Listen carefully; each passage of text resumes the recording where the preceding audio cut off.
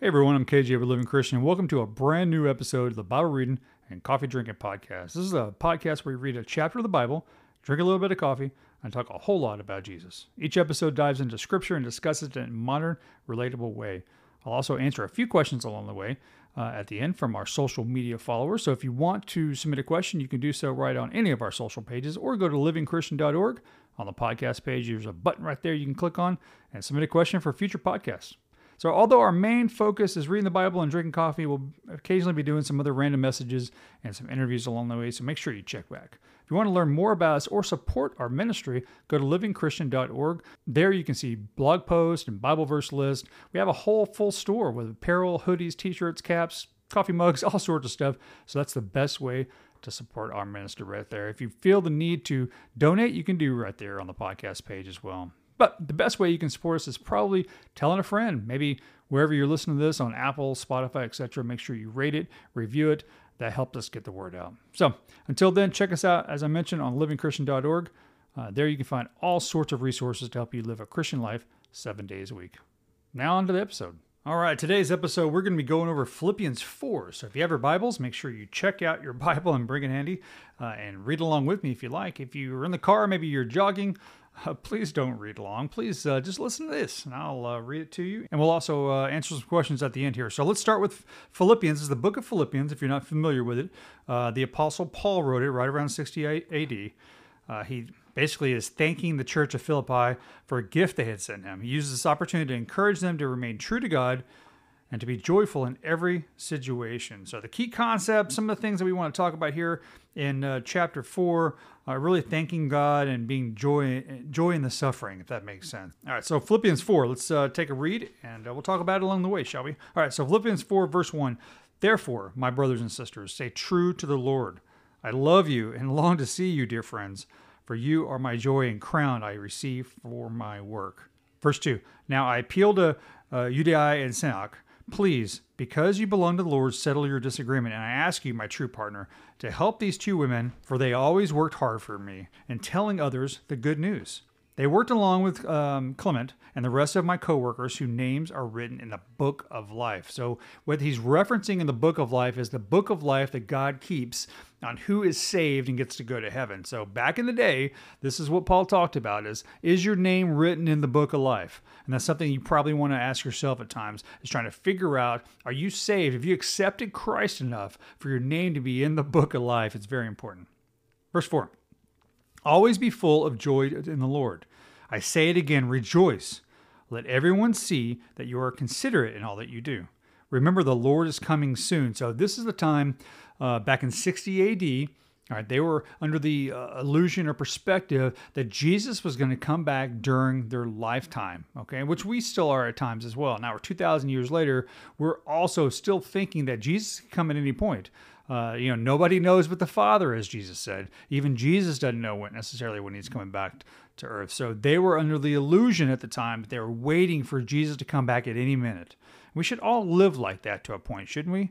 In reality, if you're living like you think Jesus is going to return at any given moment, you're probably putting your best foot forward. You're probably doing what you should be doing. You're probably focusing on Christ more than you would if you knew he was coming back 2,000 years from now.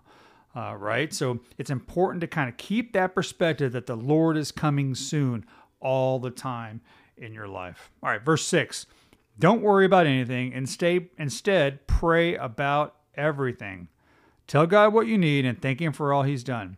Then you will experience God's peace, which exceeds anything we can understand. His peace will guard your hearts and minds as you live in Christ Jesus." Let's kind of dissect that very famous verse of Philippians 4:6.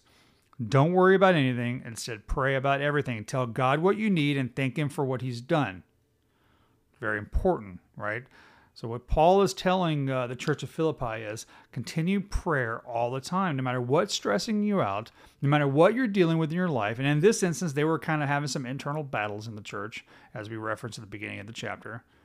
He says not to worry about them, not to worry about anything. Instead, pray about everything. Now, are you worrying about something today? Now, he's not saying don't sweat the small stuff, or, don't worry about the big stuff, only worry about the small stuff. What he's saying is don't worry about anything. Instead, go to prayer.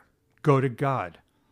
Tell God what you need and thank him for all that you've done. It's important to kind of dissect that line there. Tell him what you need and thank him for what he has done. I think too often we get bogged down with not and asking God telling God what we need. We love the first part of that sentence, don't we? We treat him as a genie at times. God, help me do this. God, give me the strength. God, solve this. God, heal me with this. But we forget about at times is the second part of the sentence, which is thank him for all he has done. I think if I were to write this, and I'm not the Apostle Paul, but I probably would have flipped those. I probably would have said, hey, thank him for everything he's done and tell him what you need.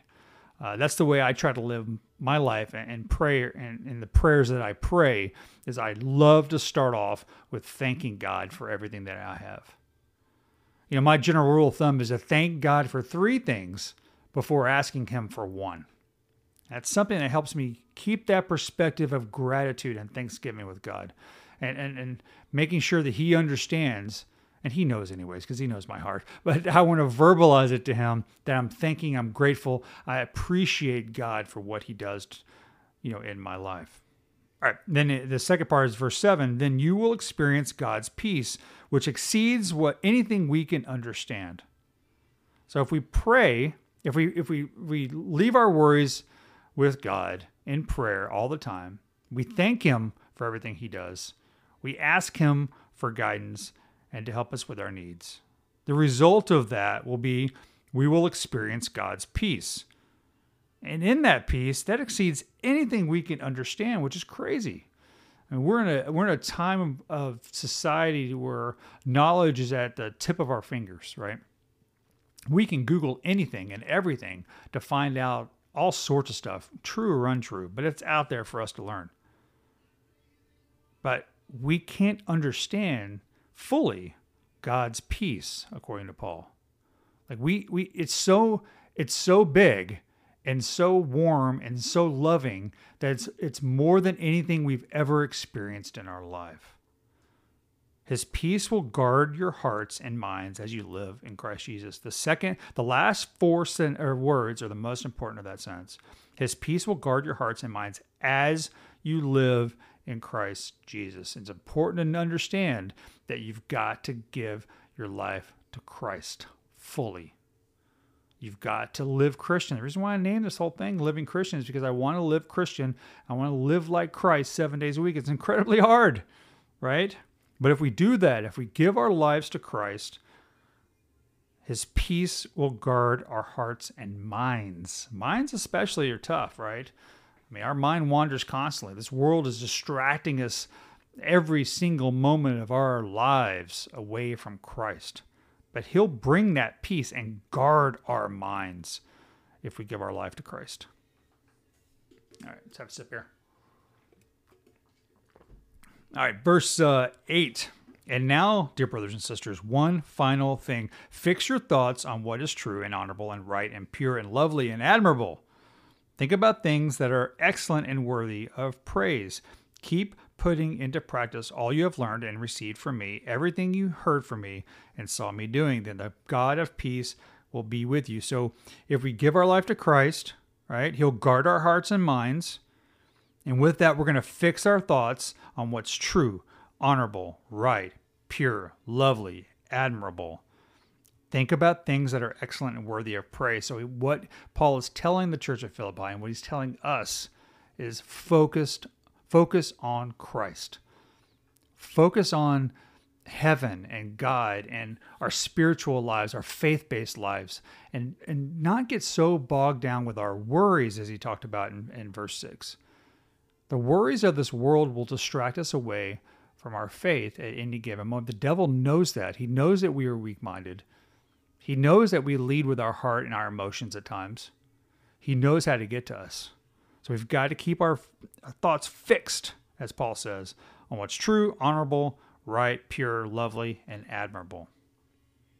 And if we do these things, then the God of peace will be with us. That's comforting, isn't it?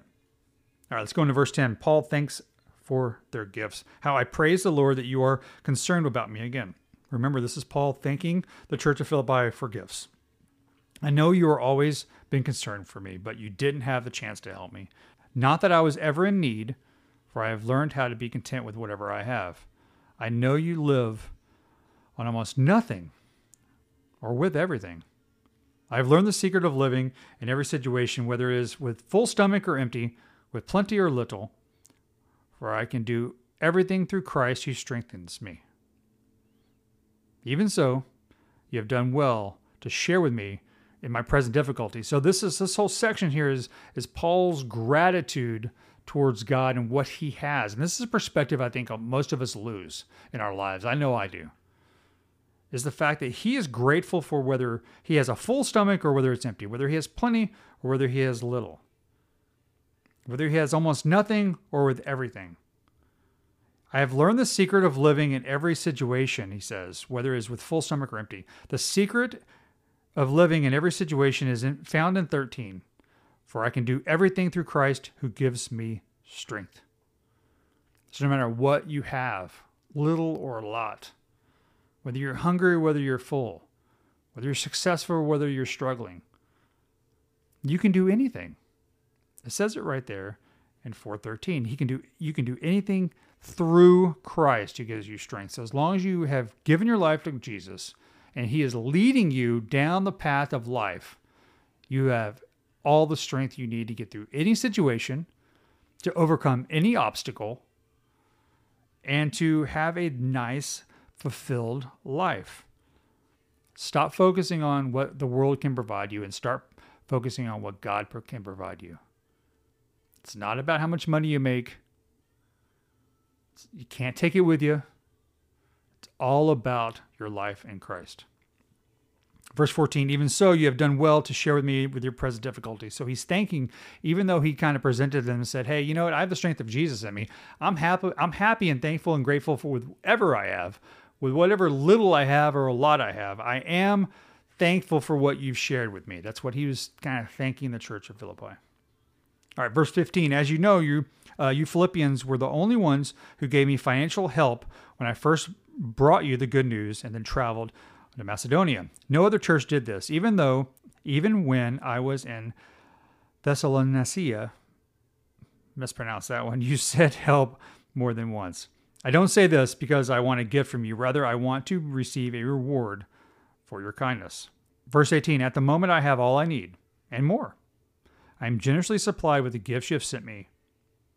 They are sweet-smelling sacrifices that are acceptable and pleasing to God. Verse 19, and this same God who takes care of me will supply all the needs for his glorious riches, from which he has given to us through Christ Jesus. Verse 20, now all glory to God our Father, forever and ever. Amen. So he is continuing his gratitude. Right? He's thanking the church of Philippi for all the gifts that they've given him and helped him out. But he's saying is even though I'm grateful for that, I have everything I need from God. God who takes care of me will supply all your needs from his glorious riches. He will provide. So no matter what they give, and no matter what Paul has, he knows, he has faith that God will continue to provide what they need. Paul's final greetings in verse 21, give my greetings to each of God's holy people, all who belong to Christ Jesus. Their brothers who are with me send you their greetings. And all the rest of God's people send you greetings too, especially those in Caesar's household. May the grace of Lord Jesus Christ be with your spirit. Verse 23 is the perfect way to end any conversation. Every time that you're meeting with friends and family, the best way to depart is verse 23. May the grace of Lord Jesus Christ be with your spirit. That's the blessing that we should want every single person to have in this world. Every friend, family member, strangers. What we want them to have is that relationship with Christ. And that's Paul's main reason why he writes all these letters to the churches that he's visited. He's grateful, but he wants them to stay focused on Christ. Period. So wherever you're at today, I pray that you stay faithful, stay focused on Christ, stay grateful and thankful for everything that God has provided you today. because that's the message that Paul's trying to say to the church of Philippi. All right. Well, that was fun. I love Philippians. So let's go into a couple of questions and answers here. Like I said at the beginning of the podcast, if you want to submit a question for a future podcast, go to livingchristian.org. You can click on the podcast tab there, and there's a little button there to submit a question. You can probably go to any of my social media platforms, Instagram, Facebook, Twitter, Pinterest, wherever you're at, and find a link as well to submit a question for a future podcast. I got 3 pulled up. Typically, if this is not your first time, you're used to the drill. But if this is your first time, what I usually do is pull up a question and kind of answer it from my heart. I don't have anything planned. I just look at my giant spreadsheet here of questions that have been submitted and pick one out and answer it. So I'm going to do that today. All right, question number 1. Why does it matter whether or not Jesus was literally raised from the dead?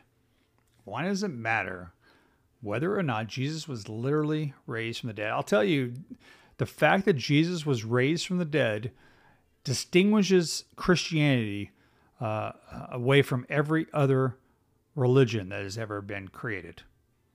If you look at, obviously the difference between Christianity and Judaism is the fact that we believe that Christ was the Messiah that came down and was risen from the dead, as prophesied in the Old Testament. If you look at Islam, being Buddhist, or whatever that may be, none of those religions had God come to the earth and raised from the dead as he was prophesied.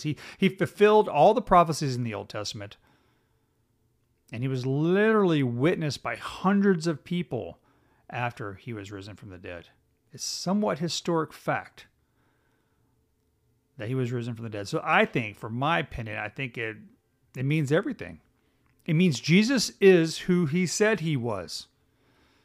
If he didn't raise from the dead, if he wasn't raised from the dead, rather, then he wouldn't have fulfilled all the prophecies in the Old Testament. All the Old Testament, if you read Isaiah, if you read some of the other books, it talks about the Messiah coming and what's going to happen. And he fulfilled all those prophecies. And if he didn't raise from the dead, then he wouldn't have fulfilled them. So it is important. It's everything. That's why we celebrate Easter every year, the resurrection every year. Christmas is fun, right? I love Christmas. We want to celebrate the birth of Christ. You could argue whether it was December 25th or not. You could argue all those things, which is fine. But ultimately, what you're doing as a Christian is celebrating the birth of our Savior. But Easter is, in my opinion, pound for pound, the more important holiday, because we are celebrating the fact that Jesus was resurrected from the dead, which has never happened since. Right? So it means everything. All right, let's go to another question here. Number 2, why are my prayers, quote unquote, unanswered? I think it depends on what you're praying for. I'm, for one, thankful for some of the unanswered prayers that I had. There were prayers that I prayed to God about when I was a teenager or in my 20s, thinking that I was asking for something that would help me out, that in retrospect, many, many years later, I look back and I'm thankful they didn't come true. If God would have fulfilled every prayer that I've ever made, my life would be completely different now. And that's not his plan. Now, when our prayers align with God's will, they will come true. God answers every prayer. Sometimes it's a non-answer. Sometimes it's a no. Sometimes it's a maybe. Sometimes it's a yes. But it has to fall in line with God's will. So I would say that if your prayers are being unanswered, don't get discouraged. Keep praying. Keep asking God for guidance. But 2 things. 1, be mindful of what you're praying for. Are you asking for something that maybe God doesn't want you to have? And you may not understand that because you don't know what the future holds. God has a plan for you in your life. He has a journey for you. And maybe, just maybe, if he answers that prayer, a specific prayer of yours, he may get you off of that path. That's certainly not something he wants in your life. That's 1. So be careful about what you're praying for. 2, you got to trust God. He knows better of what you need than you do at times. So sometimes what we're asking for in prayer is just not part of God's plan. And because of that, we need to learn how to trust him more and more and more. You got to release. There's lessons in the waiting. Many times I've prayed and waited, and I've prayed and waited and prayed and waited. There's lessons in the waiting. It helps me learn how to trust God more. It helps me give my life to Him more. And it helps me not be such a control freak, to be honest with you. I get upset when my prayers go answered. I get it. But there's a reason. We may not understand it in this lifetime. We'll understand it one day. I promise you. All right, third question. How important is it for Christians to share faith with others? I think it's vitally important. We're supposed to make disciples out of disciples, as the Bible talks about. We're supposed to go out and spread the good news. A, we're commanded to do that. But B, in reality, you could be the only exposure to the Bible or to Christ that somebody has. People get blinded by this world, and they get used to the repetitive nature of life. They go to school, they go to work, they wake up, they go to sleep. They kind of get blinded by what the truth is at times, and they get lulled to sleep, we'll call it, with this world. So if you're not out there sharing your faith and being that influence, maybe that's what helps them wake up. Because if you don't, maybe they don't get woken up. Maybe they don't get exposed to Jesus as much.